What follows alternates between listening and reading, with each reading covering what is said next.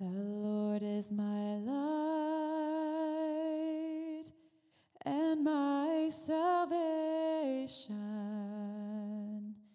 Whom shall I fear?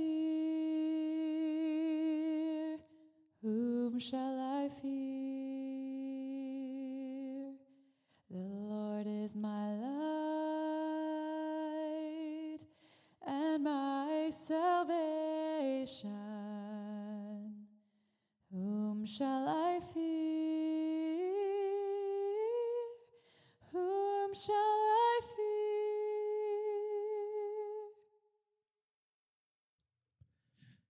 Today we're continuing our look on Psalm 119, verses 81 through 88. And what we've seen is that this psalm is like a school in the skill of waiting. It teaches us how to wait well. And it's a dynamic back and forth between the psalmist crying out to the Lord, telling him his situation, and then asking for the Lord to act. And so yesterday we walked through and marked the different situations that he's in. And today we want to walk through and make special note of the prayers that he prays as he's waiting. So this section is a prayer. It's prayers for action. His adversaries have brought him to the lowest point, and I think we'll have to see. I think this might be the lowest point in this psalm. This is his personal midnight. All throughout the Psalms, he's talked about crying out to the Lord in the middle of the night, and in some ways, this section is his personal midnight.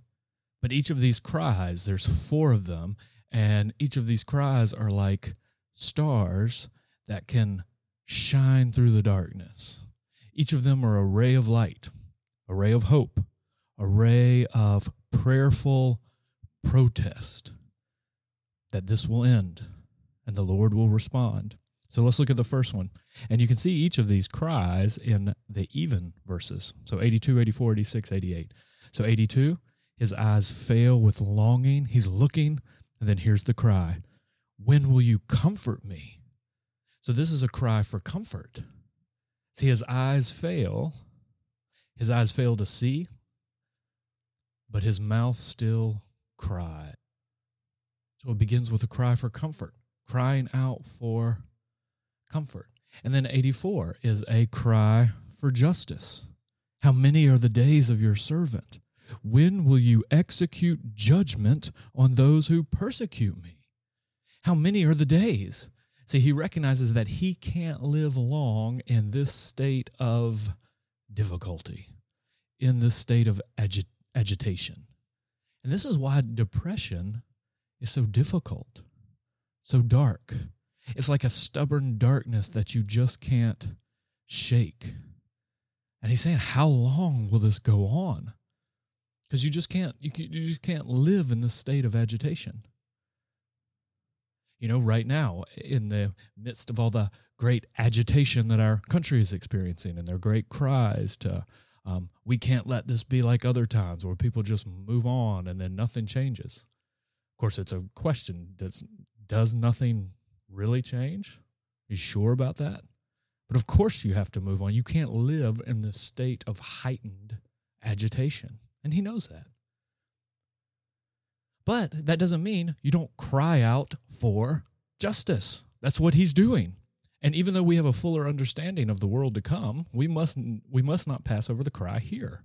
The desire is that earthly issues will be settled on earth. This is the logical outcome of the biblical doctrine of creation. It's calling out to the God of peace, who will also be the God of justice. And peace happens when we live under God's good and equitable rule. That's what justice is. Something we say at Trinity all the time is that this is God's good world, ruined by sin, redeemed by the Son, being recreated by the Holy Spirit. This is a cry to make the world good again. And as long as there's injustice, it's not good. Asking the Lord to act here and now. We're not just waiting until the kingdom come, even though that's when justice will come in all of its fullness. We want to see it here. So you have a cry for comfort, a cry for justice. And then look in verse 86. They have persecuted me with a lie. Help me. Help me. This is such a precious, precious prayer. It's a cry for help. And here is his great hope. God's help is our hope. If God will help us, it matters not who may hurt us. These words suit 1,000 conditions, 1,000 conditions of need, 1,000 conditions of pain, conditions of trouble, conditions of distress, conditions of weakness, conditions of sin. This is the first movement. God, help me.